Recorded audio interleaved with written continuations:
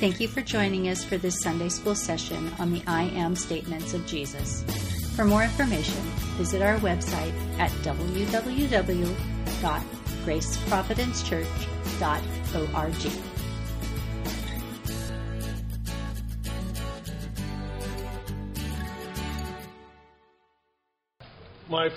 In my flesh I will see God. I myself will see him with my own eyes, I and not another.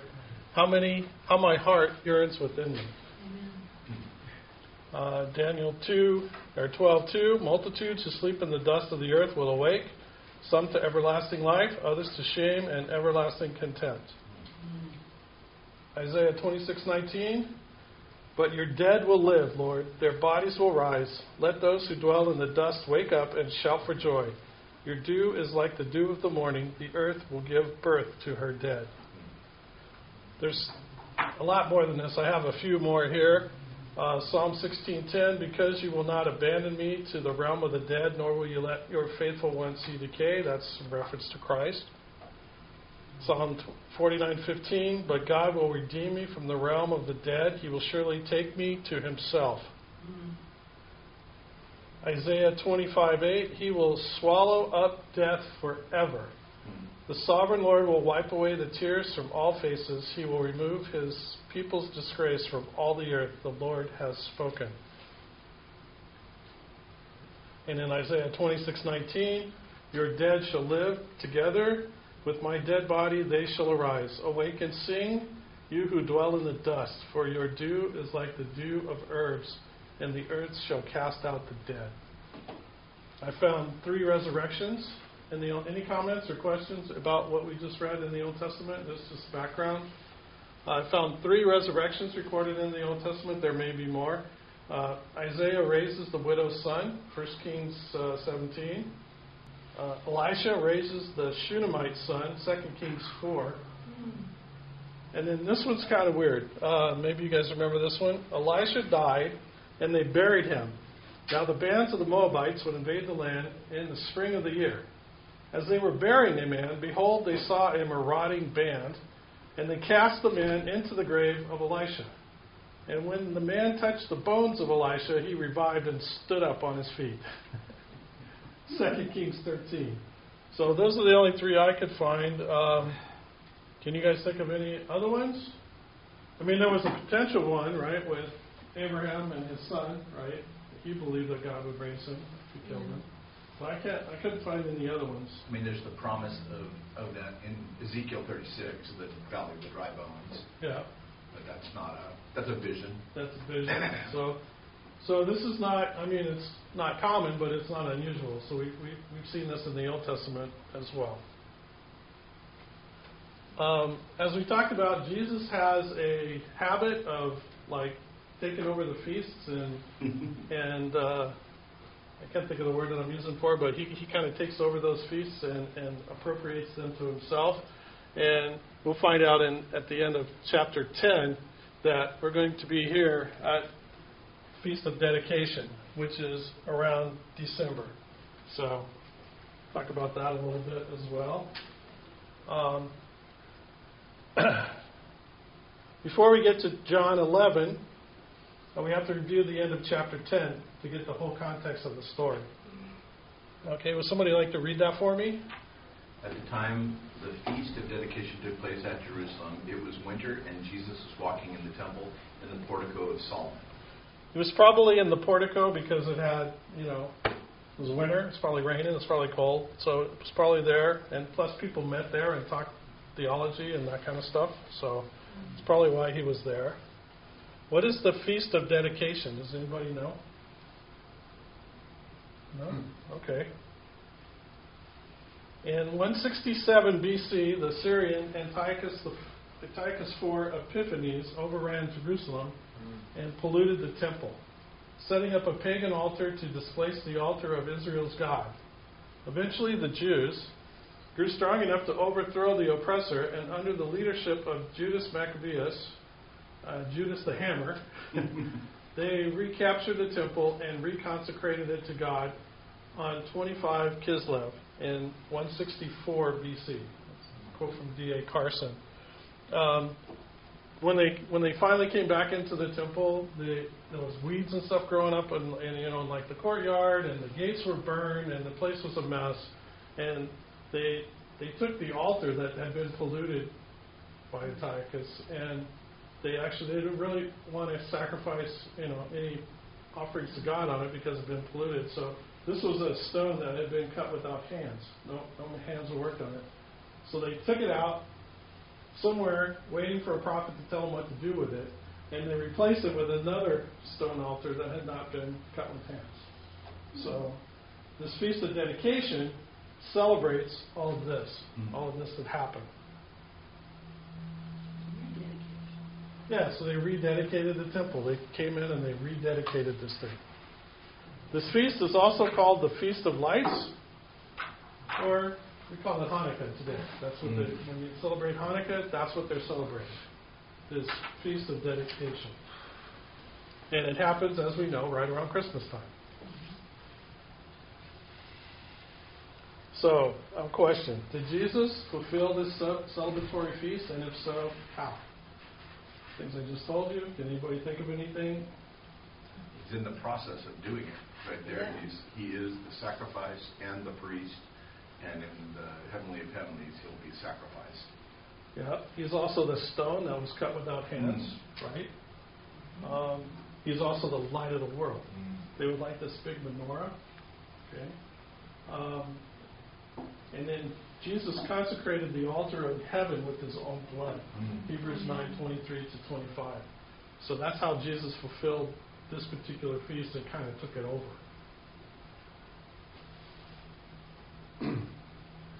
So, Jesus is in the temple as the Jews are celebrating the rededication of the temple, right? Where the Jews then demand that he tell them plainly whether he is the Christ or not. Now, why would they do that? They're setting him up, right? If he tells them straight up, yeah, I'm the Christ, then they got a trap for him, right? If he doesn't tell them that he's the Christ, then they got a trap for him too. So they're trying to set him up like they always do. Okay? So his response is, Jesus answers by saying that he already told them, but they won't believe because they are not of his sheep. And we talked about the sheep in the last couple of weeks. Jim and Juan did an excellent job of explaining the sheep pens and Jesus being the good shepherd and the door of the sheep pen. When I was researching this part of it, I found this quote from D.A. Carson. By the way, the sheep are drawn out of the fold or the sheep pen of Judaism. And from other pens as well, Gentiles, right? Attracted by the voice of the shepherd because they will only listen to the voice of the shepherd, right? And constitute one new flock, the Messianic community. Again, that's from Carson. Any comments or questions? Again, feel free to interrupt me, stop me, challenge me, whatever you need to do. So then Jesus asserts his equality with God, right? I and the Father are one, right? And then the Jews try to stone him again because how can you claim to be God? So you can see they're still working against him. So they try to grab him, and Jesus eludes their grasp. He leaves the temple and goes to where John was first baptizing. So that's either at Bethabara, or I guess that's how you pronounce it, Bethabara maybe, or but how come I can't say this word? Somebody say that for me. Platanea, yeah. I don't know why I can't say that this morning. I could say it yesterday. Platanea. So, and there's, as with everything in the Bible, there's a huge controversy over about where he went. We're going to talk about that. But many people believed on him there. Now, he was there for a while because he leaves the temple, and and goes out there, and this is in December. When he comes back later, as we'll talk about when he heals Lazarus and stuff, this is right before his whole passion begins, and we know that Jesus was crucified in April.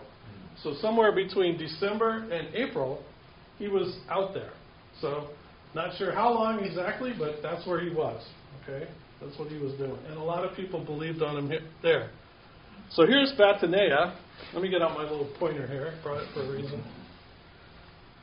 So this whole area right in here, in this yellow area, is Batanea, and it's Philip's tetrarchy. So his little rulership. Now, Philip, anybody know who Philip is?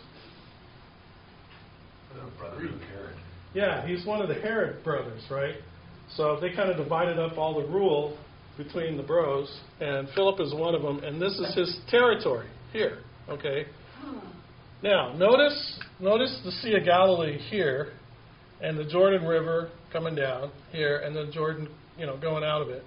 So this is the Sea of Galilee. Notice, keep the shape in your mind. And this is where I think, and Carson thinks as well, that John the Baptist was baptizing in this area up here. And there's reasons for it, and I'll get into that in a minute. This is like northeast of Jerusalem. The place where they take the tourists Yes. is south. Yes, I know. The place where they take the tourists is right here, right above the Dead Sea, on the other side of the Jordan. Yeah. So that's where the controversy is. That there's, in fact, the majority of people believe it's right here. But what the problem is that it doesn't really match what the text says. So I'm going to try to bring that out here. Now, I went online and I found this website that allows you to draw a circle on Google Maps. And this particular circle, the radius of this circle is 150 kilometers. And if you see that puts that range right about here. See, this is the Sea of Galilee up there where it says Tiberias. That's the Sea of Galilee. It's also called sometimes the Sea of Tiberias. So that's the Sea of Galilee where we just saw the picture. And this area over here is, under the rule of Philip, over here. And like you said, Jim, most people say it's right here. I even looked it up online. They have a pool and stuff there, and they have buildings and, and I guess the Jordanians allow you to cross over, for a fee, I'm sure. But the tourists are going here. And then here's Jerusalem right here. So any questions about that? I mean, are we oriented to the map? Okay. From Jewish sources, it is well known that a day's journey for a healthy person was considered to be 40 or 45 kilometers. That's about 20 miles, 20 plus miles. The 150 kilometers, right? And by the way, Bethany is right here by the Mount of Olives, so it's like on the east side of Jerusalem and a little bit south on the road to Jordan. So it's like right over here. So this 150 kilometers is this range that you would be able to travel in 4 days if you could, roughly 40 to 45 kilometers a day. Those guys are pretty healthy. 20 miles is a long walk. That's like a marathon almost, right? 26.2 miles. They claim the average walking speed is 3 miles an hour. So in 7 hours, you can do 21 miles. That's right. Wow. Yep. So the 150 kilometers that separate Bethany near Jerusalem from Batanea over here. And by the way, we don't know where Bethany of Batanea is. Nobody knows where that is. The archaeologists haven't discovered it yet, so they don't know where it is. That's part of the whole controversy here. Would require the 4 days as suggested. So that's why Carson is saying, well, we'll get to that, but Carson is saying with the 4 days, because when Jesus left, to the time that he got to where Lazarus was dead for 4 days. So either he was really lollygagging on this trip, or it was 4 days away. That's where the controversy comes. Or he just did not leave immediately and stayed put. Yeah, the scripture says that he waited. Yeah, we're going to get to that. We're going to wait. Wait, hold on. Don't get ahead of me. All right. All right. But that's good. I like the feedback.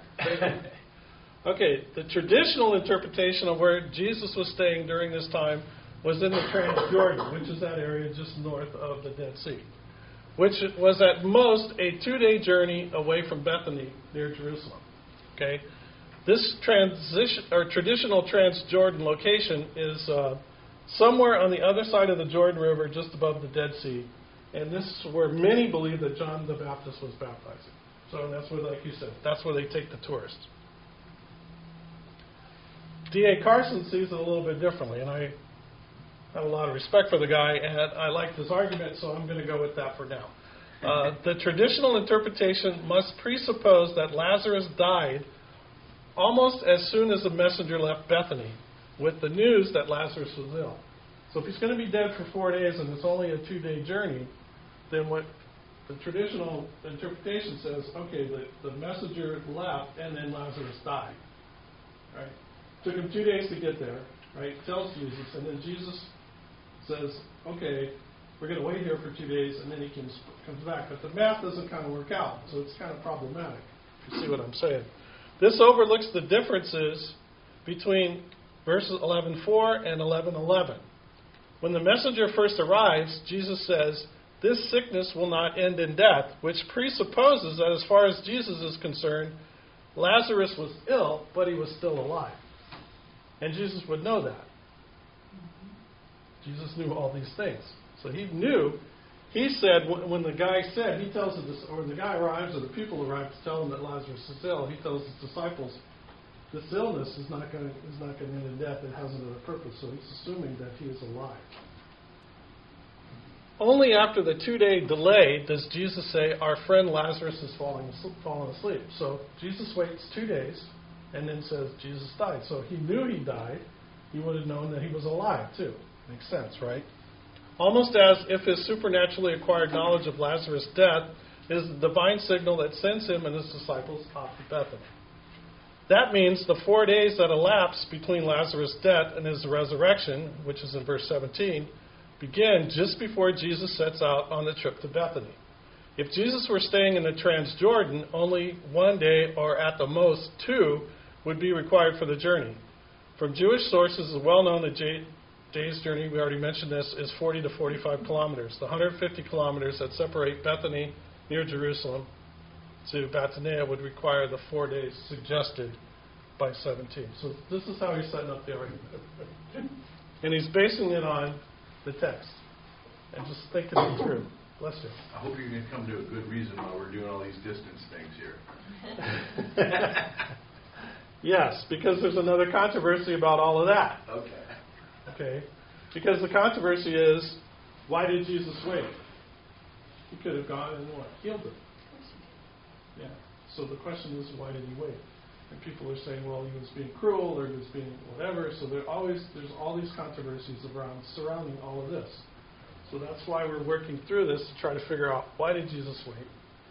Because as we'll find out, there's a reason that he waited. So all of that is just background. Okay?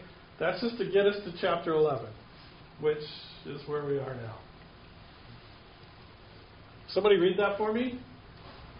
Now a certain man was sick, Lazarus of Bethany, the village of Mary and her sister Martha.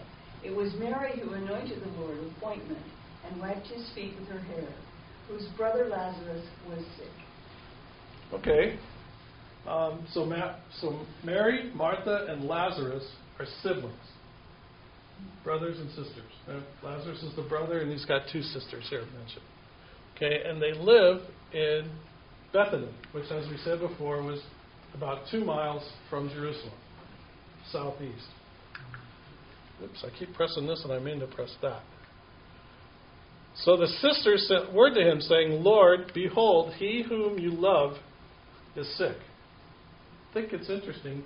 They didn't say, come quickly and heal our brother or anything like that. They just sent somebody to say, Lord, the person you love is sick. They assumed he was going to do something, or they basically left it up to him. Mm-hmm. They left it up to him what to do. We're just telling you, Lazarus is really sick.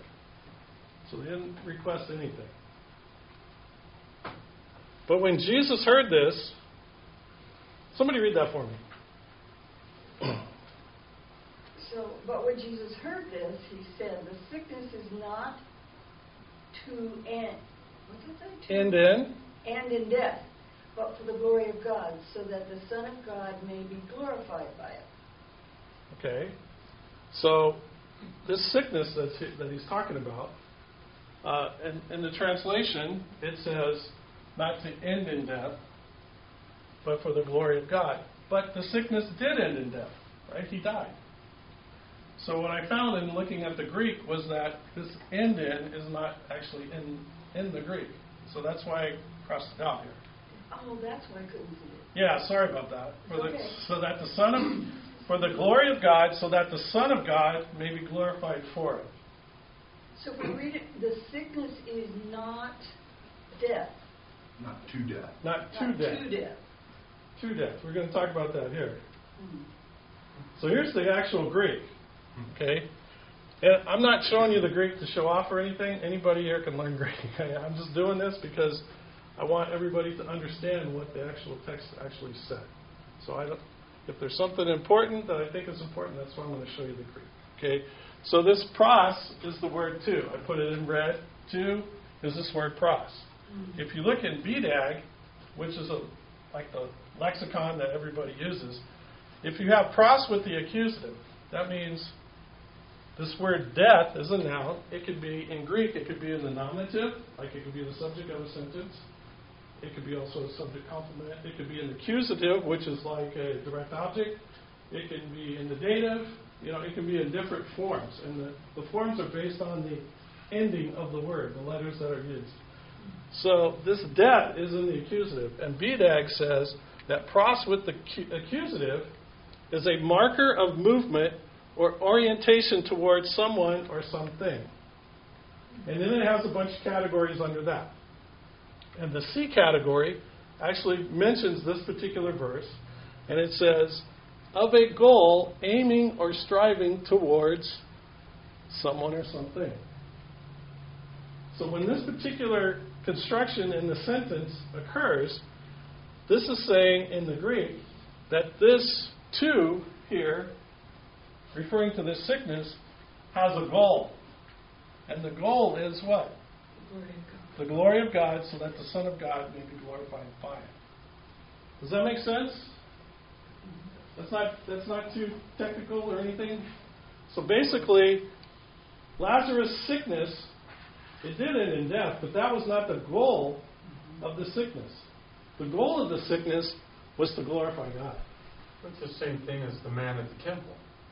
Who has sinned, this man or his parents? This man or his parents. Neither. It's for the glory. Or the man that was born blind. Right?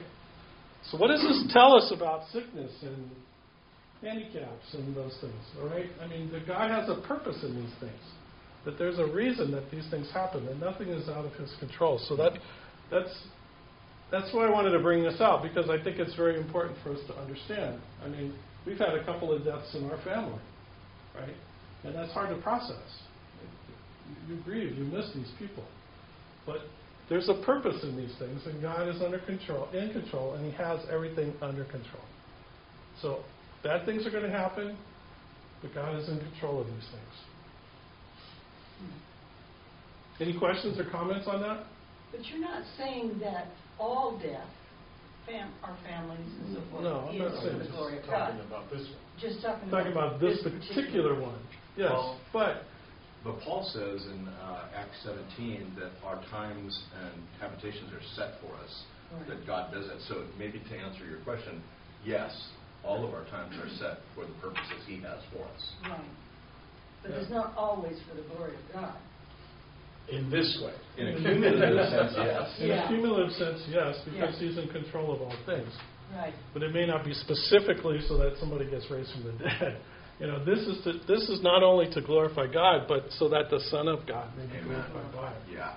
Right? It's so that He can demonstrate who He is. That's what He's doing. Right. He's demonstrating who He is. So when Jesus said, "I already told you," He not only told them, He was demonstrating who He was. I mean, this is going to be hard to deny right here. When we get to the end of this is going to be a problem for the people that hated it and wanted to get rid of Him. It's going to be a big problem. So, now, and then John says, now Jesus loved Martha and her sister and Lazarus. So when He heard, now pay attention to the red he's here. Now Jesus loved Martha and her sister and Lazarus. So when He heard that he was sick, He then stayed 2 days longer in the place where he was.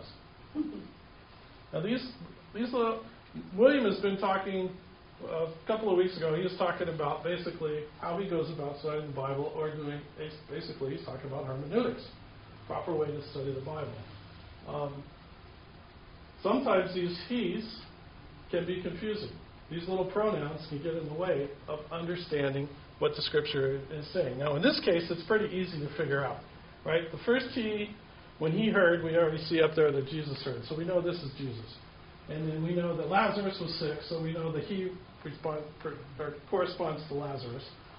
Then he stayed 2 days longer, so that was Jesus staying 2 days longer in the place where he was, so he didn't go anywhere. So we understand that.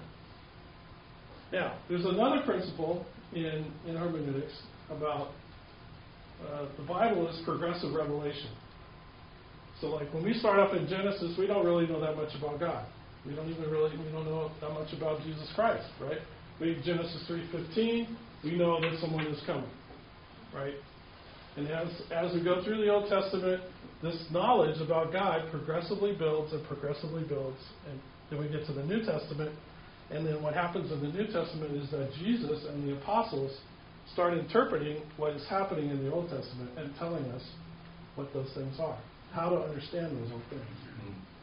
So I wanted to bring that out as an important principle as we study, that we need to make sure that we let the New Testament interpret the Old. The Old can illuminate things for us in the New Testament, but when the New Testament is going to take priority over things that happen in the Old Testament. Does that make sense? Any questions about that? Okay, I was going to give you some homework, but I'm not going to do that. Okay, someone like to read that for me? Then after he said to his disciples, "Let us go to Judea again." The disciples said to him, "Rabbi, the Jews were just now seeking to stone you. You are going there again?" Remember? Why is he out there? They're after him. They were trying to kill him. Right? They were going to stone him, and it wasn't his time to be killed. Right? So he went out there, and he's ministering to the people there. I'm sure he's doing all kinds of miracles and stuff out there that weren't recorded.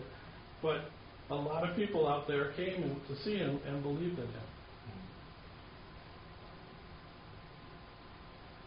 So, someone would like to read that for me? Jim, you got that? Jim? Which one are we talking about? Jesus answered? Oh, Jesus answered, "Are there not 12 hours in a day? If anyone walks in the day, he does not stumble, because he sees the light of this world. But if anyone walks in the night, he stumbles, because the light is not in him." Thank you. So what's all this 12 hours talk about? What's he talking about here? It's kind of cryptic, isn't it? Why does he say that? You got any ideas? I think he's saying you need to take everything into consideration, the fact that you have the light of the world with you right now, and you're seeing things that people have wanted to see for a long time, but they were in the dark to it, and now it's all being illuminated. So pay attention. That's very good. Anything else? Any other possibilities? You might be saying that those who walk at night are blind or walking in darkness, and he is the light. Yep. Now, Jesus specifically said... Because the light is not in him. Right. So we're talking metaphorically here, right? Jesus is talking also here. He does not stumble because he sees the light of this world. Now, what is the light of this world? It's the sun, right? I mean, he sees the sun. When you walk in the day, you can see. When you walk at night, you can't. And he says there's 12 hours in a day. Why is that important? Because when the sun is up. Basically, yeah. That generally people say the sun's up for 12 hours. So I like what Carson said about this. He said, as an answer to the question of the disciples as to why Jesus is determined to go up to Judea. By the way, they thought he was crazy, right? Okay. These verses metaphorically insist that Jesus is safe as long as he performs his Father's will. The daylight period of his ministry may be far advanced, but it is wrong to quit before the 12 hours have been filled up. So Jesus had an assignment from God the Father. He had many assignments, and he came to do the Father's will. And he knew what was waiting for him in Jerusalem. He knew what he had to do. And so he's telling his disciples and letting them know, hey, you guys are going to have similar things in your life. You need to finish. Like Paul said, I finished my course. I did what I was required to do. And Jesus is going to do as setting the example. He's going to do what he was assigned to do by the Father. Any questions or comments on that? So this is Jesus saying, make hay while the sun's up. Make hay, grow your corn while the sun is shining. That's what we say at work. You got to grow your corn while the sun is shining. So. Someone would like to read that for me? This he said, and after that he said to them, our friend Lazarus has fallen asleep, but I go so that I may awaken him out of sleep. The disciples then said to him, Lord, if he's fallen asleep, he'll recover. Okay, here's the book of John is about misunderstandings, right? I mean, we've learned that. So here's another misunderstanding. Jesus is telling them he's asleep, but he means he's dead. They're like, look, this is asleep. Just wake him up. He's going to wake up eventually. Maybe he drank too much wine. I don't know. He's going to wake up. Besides, the disciples don't want to leave where they're at right now. Yeah. Right? They're safe. The Lord is safe where they are. He's 4 days away from Jerusalem, potentially, right? Depending on what you believe.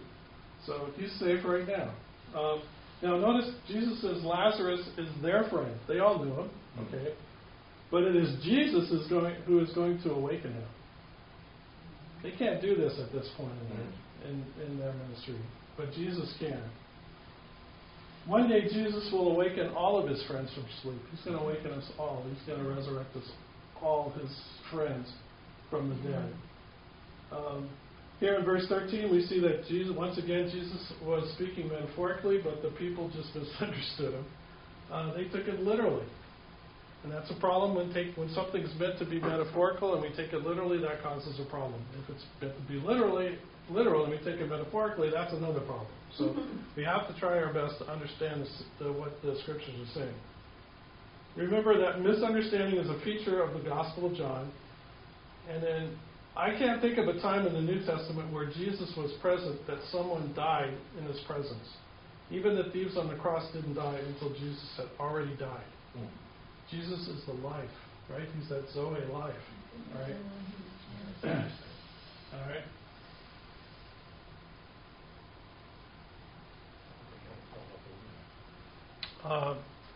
Anybody want to read this one for me? Now, Jesus had spoken of his death, but they thought that he was speaking of literal sleep. So Jesus then said to them plainly, Lazarus is dead, and I'm glad for your sakes that I was not there, so that you may believe, but let us go to him. Yeah, I got ahead on my note there. That last note about people not dying in his presence. What version is this that you're reading from? This is a New American Standard. Okay. That's what I usually read from. NASB 95. So, why was Jesus glad? He was happy that he was not there. Why? So that they may believe. Right? He said, for your sakes, right? He's talking to his disciples. But it wasn't just for their sakes. Who else would believe? Us, right? What about his brother? What about his sisters? They're going to believe. And then and the community. And all the people standing around. We're going to see that there's a crowd that this didn't just happen in a vacuum. This happened. He raised Lazarus with a bunch of people around. Okay. So that's why Jesus was glad. Yeah, he was, I'm sure, sad that Lazarus had died, but he knew what he was going to do. There's another thing, and I don't mean to steal your thunder if you're going there. The Jews believed that the spirit hung around the body for about 3 days, and then went off to the bosom of Abraham. So if he got there between the death and those 3 days, they might say, oh, he was just still hovering around. Yep. So you've got to make an accommodation of that. No, yeah. I was thinking about bringing that up, but I'm glad you did. So yeah, that was a belief that can be traced back at least to the 2nd century. So the assumption is that the Jewish folks also believed this. So there's a reason that he hung out for another 2 days.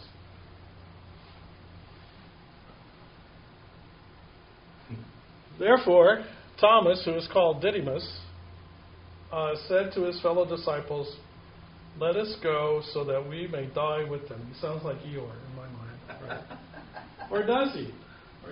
He sounds brave. What are your thoughts on Thomas's comment? I think he was bold. He's saying, if this is where this is all going, I want to be there. Yeah, I agree with that. I agree with that 100%. Yeah, if this is our faith, we're dedicated to Jesus, right? I'm dedicated to Him. If we have to die, let's go. Let's go get it over with. That's what they were all thinking. If you go back, you're going to die. Yeah, and we're going to die with you. Yeah, That's right. probably what they were thinking. I mean, He said it. He just saw him bring Lazarus back, so he's probably thinking, hey, they could kill us, but he's just going to bring us back, so we'll be fine. Actually, we haven't got to that yet, but yeah, I mean, you haven't got there yet. So they're still hanging out in wherever they are. All When right. did this happen? Does this happen? I can't remember whether he raised the widow's son before then. That happened before. Yeah, That but happened before, so people had seen him people have seen it. Yeah. raise a person from the dead. But he hadn't been dead for 4 days. No. So But this people could, like he said, that people whole could hovering. say, hey, you know, Yeah. he was a trick. asleep. He was This is not the resurrection that Jesus is talking about in our passage. No, this is not the one. That's a different one. And he raised somebody else too. I can't remember exactly who at this point, but there were at least 2. Tabitha. Yes. So, but this one is different because he's dead. Not mostly dead. He's not mostly dead. He's like dead. And we'll see. All right, I missed the verse. So when Jesus... I have a question. Yeah. And that is in regard of the 4 days. It's a good. I never thought about because I never heard about the 3 days that the Jewish people considered that the spirit hovers around and they might get back. That is probably the reasoning of Jesus waiting until the 4th day. But now I'm thinking about those other resurrections. Is there like historical evidence or to see if those other resurrections happen during those 3 days to give an argument for the Jewish people to say? Well, I think from the context of, I remember, I didn't actually look into those, but I think they were pretty quick after they died. Like they just died and went in and raised them, right? So it wasn't a 4-day thing. Right. The other thing that the Jews believe is that the reason they believe that the body hung around for 3 days, or the soul hung around for 3 days, is that when it saw the body starting to decompose, then it left. Okay? So that was their thinking on the 4-day thing. So 3 days, you're not really, decaying yet, but on the 4th day, yeah, okay, it's obvious, so the spirit leaves. So when Jesus came, he found that there had already been in the tomb 4 days. Now Bethany was near Jerusalem, about 2 miles off. And many of the Jews had come to Martha and Mary to console them concerning their brother. So John throws in that he's about 2 miles away. Okay, he was 150 kilometers away, kind of in relative safety, but now he's coming back into their territory. Right? He's only 2 miles away from them, and you can walk that in less than an hour. So he's getting close to them, and he knows what's coming, but he's doing this on purpose. At that time, the Jewish funeral custom dictated that even a poor family was expected to hire at least 2 flute players and a professional wailing woman. Okay?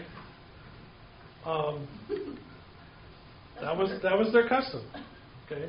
Lazarus' family appears to be influential and wealthy, as many of the Jews came to console them. Their wealth is hinted at from the expensive perfume that Mary used to anoint Jesus, referenced in verse 2, we read it earlier, and detailed in chapter 12, 1-3. There may have been many musicians and professional wailers present. So there were pro wailers. You're thinking like pro wrestlers, there's pro wailers. Anyway, man, we're running out of time. All right. Martha, therefore, when she heard that Jesus... Do you need to go another week? I don't know. We'll find out. Okay. We'll see. I'm 17 to 23, so I think we can make it. If you guys can bear with me just maybe a few minutes extra, I think we can make it. Martha, therefore, when she heard that Jesus was coming, went to meet him, but Mary stayed at the house.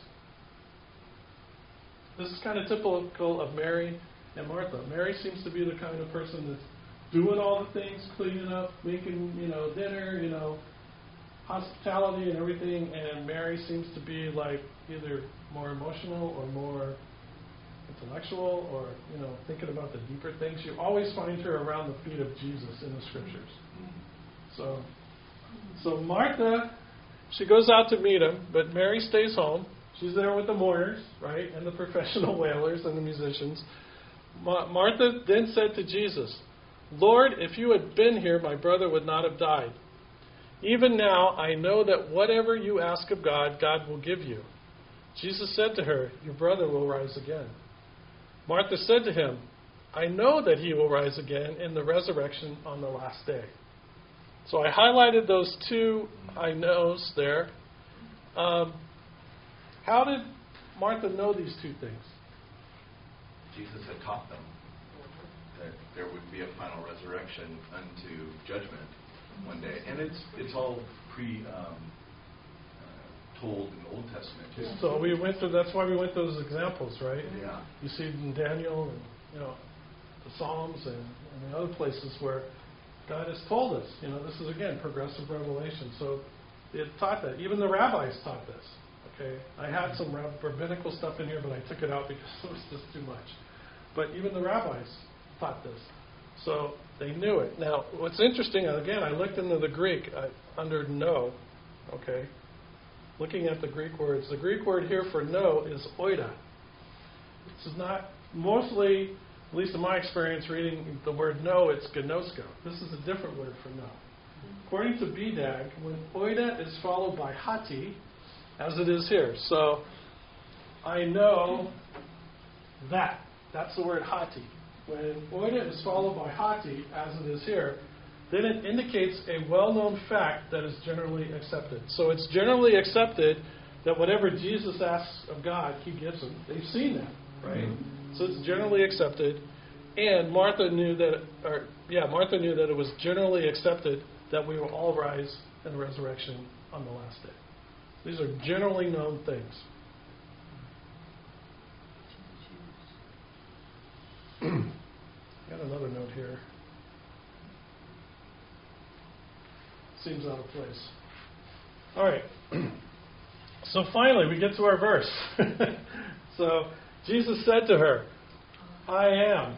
That's the ego eimi, right? He's saying, "I am the resurrection." It's got the definite article in the Greek, so it's not a resurrection or an resurrection. It is, "I am the resurrection," and "I am the life." So these two things. And that life there is that Zoe life that we were talking about a few weeks ago. It's the life of God. It's the life that God gives to us. It's that eternal life that gives to us. And where do we get that from? We get that from Him, because that's who He is. He who believes in me will live even if he dies. Okay, when I was reading this, it reminded me of Colossians 1:16 and 17. Would somebody like to read that for me, please? For by Him all things were created, both in the heavens and on the earth, visible and invisible, whether thrones or dominions or rulers or authorities. All things have been created through Him and for Him. He is before all things, and in Him all things hold together. Somebody say amen. Amen. Yeah. Amen. I'm sorry, Jehovah's Witnesses, but for by Him all things were created, not all other things, as they would say. Or they say, they add other things right here too. Right there, they add another right there. So, sorry, that's not in the Greek. You're adding that. You're changing the text. So, all things were made by Him. Everything was made by Jesus Christ. Invisible and visible. The air that we're breathing that He made, that we can't see, He made that too. He made all things. He's the resurrection and the life. The word for resurrection, the root word for that means to stand up. So one day He's going to stand up the dead at His second coming. He's going to stand them up. This word is used of erecting a building or a statue. If you think about it, Jesus originally stood up Adam from the dust of the ground. He created all things that stood him up from the dust of the ground. So if you did it once, it's not going to be a problem for Him at all. Even if our bodies turn into dust or we're cremated, it doesn't matter. He can stand us up. And everyone who believes in me will never die. Do you believe this? I'm going to get into some more Greek here. I'll translate it for you. And all who live and believe in me. Then we got this. Ume. What is that? You guys remember what that is? This is an aorist subjunctive verb. What is this? Double negative. It's a double negative. So it's emphatic negation. Never, never, never. Right? It's never, never. And then Jesus throws in this little thing that's not in this it doesn't show up in the translation. Eis ton iona, which means forever. So what Jesus is saying here is that and everyone who believes in me will never, never, never, never, never, never die forever. Somebody say amen. That's amazing. That's absolutely amazing. So in the Greek, it brings it out in like full color. So we can see John 8:35 to see where this eis ton iona is also used. It says twice. The slave does not remain in the house forever. That's that eis ton iona. The son does remain forever. So twice in that verse, that particular phrase is used and translated as forever. So I think that's absolutely amazing. Then Martha's response, she said to him, "Yes, Lord, I have believed that you are the Christ, the Son of God, even he who comes into the world." I have believed is in the perfect tense, meaning that it was a past event producing present and abiding consequences. I'm trying to hurry here. When she said this, she went away and called Mary, her sister, saying secretly, "The teacher is here and is calling for you." And when she heard it, she got up quickly and was coming to him. Now Jesus had not yet come into the village, but was still in the place where Martha met him. So Martha leaves, comes back. He's still waiting there for her. Martha leaves, but Mary comes back. Then the Jews who were with her in the house and consoling her, when they saw that Mary got up quickly and went out, they followed her, supposing that she was going to the tomb to weep. So all these people that were there, and there were many of them were there, they followed her. Therefore, when Mary came to Jesus, she saw him and fell at his feet. That's what she always did.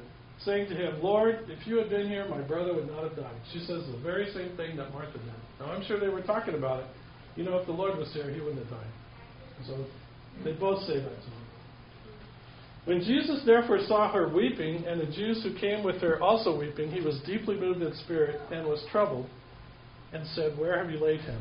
They said to him, "Lord, come and see." And then it says that Jesus wept. Why was Jesus deeply moved and troubled in himself? Because of their unbelief. I think you hit the nail right on the head. Isn't there another part of that it shows he says he was actually angry, and the word is rage, and some say that he was... You mean like that? Okay, there you go. Raged? Yeah, Embramaomai is the Greek word. It means to snort or to scold. The verb is attested in the meaning snort as an expression of rage. In John 11:38. Like a bull snorting. Becoming indignant, becoming furious. Okay? Mm-hmm. So he was very upset. It wasn't just like he was like grieved. He was really... But he's not going to be grieved for Lazarus. Why? He knows what he's going to do. So he's not upset with that. He's upset with them. He's upset with them, right? What does the crucial word I can't even say it, actually mean? In extra-biblical Greek, it can refer to the snorting of horses. As applied to humans, it invariably suggests anger, outrage, or emotional indignation. In the New Testament, it occurs twice in this chapter and elsewhere in Matthew, and there's a textual variant. That's a quote from Carson. I got a couple of quotes, and I'm going to try to end with this. Some think that Jesus is moved by their grief and is consequently angry with the sin, sickness, and death in this fallen world that wreaks so much havoc and generates so much sorrow. Others think that the anger is directed at the unbelief itself. The men and women before him were grieving like pagans, like the rest of men who have no hope. 1 Thessalonians 4:13. Profound grief at such bereavement is natural enough. The grief that degenerates to despair, that pours out its losses as if there were no resurrection, is an implicit denial of the resurrection. So the Jews were saying, see how he loved them, but some of them said, could not this man who opened the eyes of the blind man have kept him from dying? Again, I apologize, I'm rushing here. So Jesus, again, being deeply moved, so he's angry at that too. He gets mad at that too. Came to the tomb. Now it was a cave, and a stone was lying against it, and Jesus says, remove the stone. Martha, the sister of the deceased, said to him, Lord, by this time there will be a stench, for he's been dead 4 days. So that's kind of indicating what we were talking about before.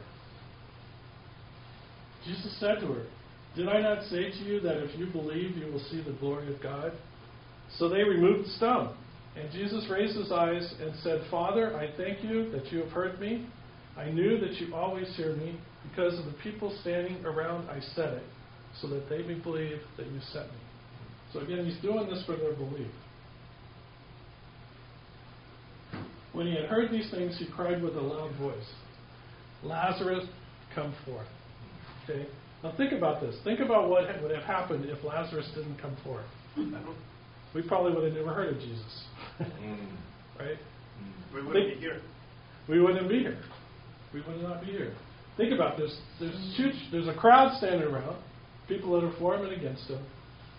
And I'm sure Lazarus didn't just hop out of the thing and just run out immediately, right? He was bound and tied up, right? So he kind of stumbles out of there. So there was probably a little bit of a pause, kind of a dramatic pause. Everybody's waiting.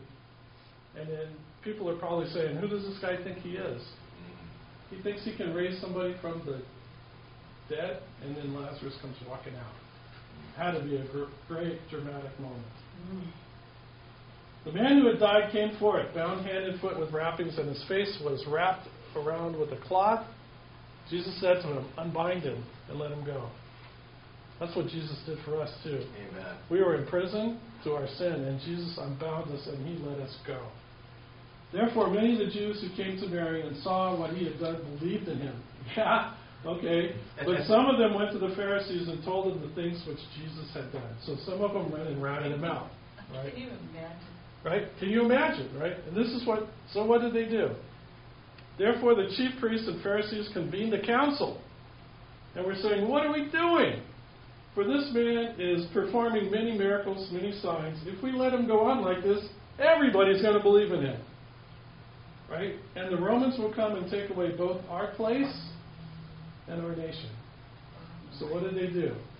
They killed them to protect their city and their nation. Protect their position. Protect their position, their city, and their nation. But what happened? Exactly what happened. The Romans came eventually and did exactly what they were afraid of. They came and wiped out their city. They wiped it off the face of the map because they killed their Messiah. They killed the promised one that God promised to them. So the very thing that they didn't want to happen, they caused to happen. So I'm sorry I'm a little bit over, but that's it. Any questions or comments? Glory to God, right? Amen. That's awesome.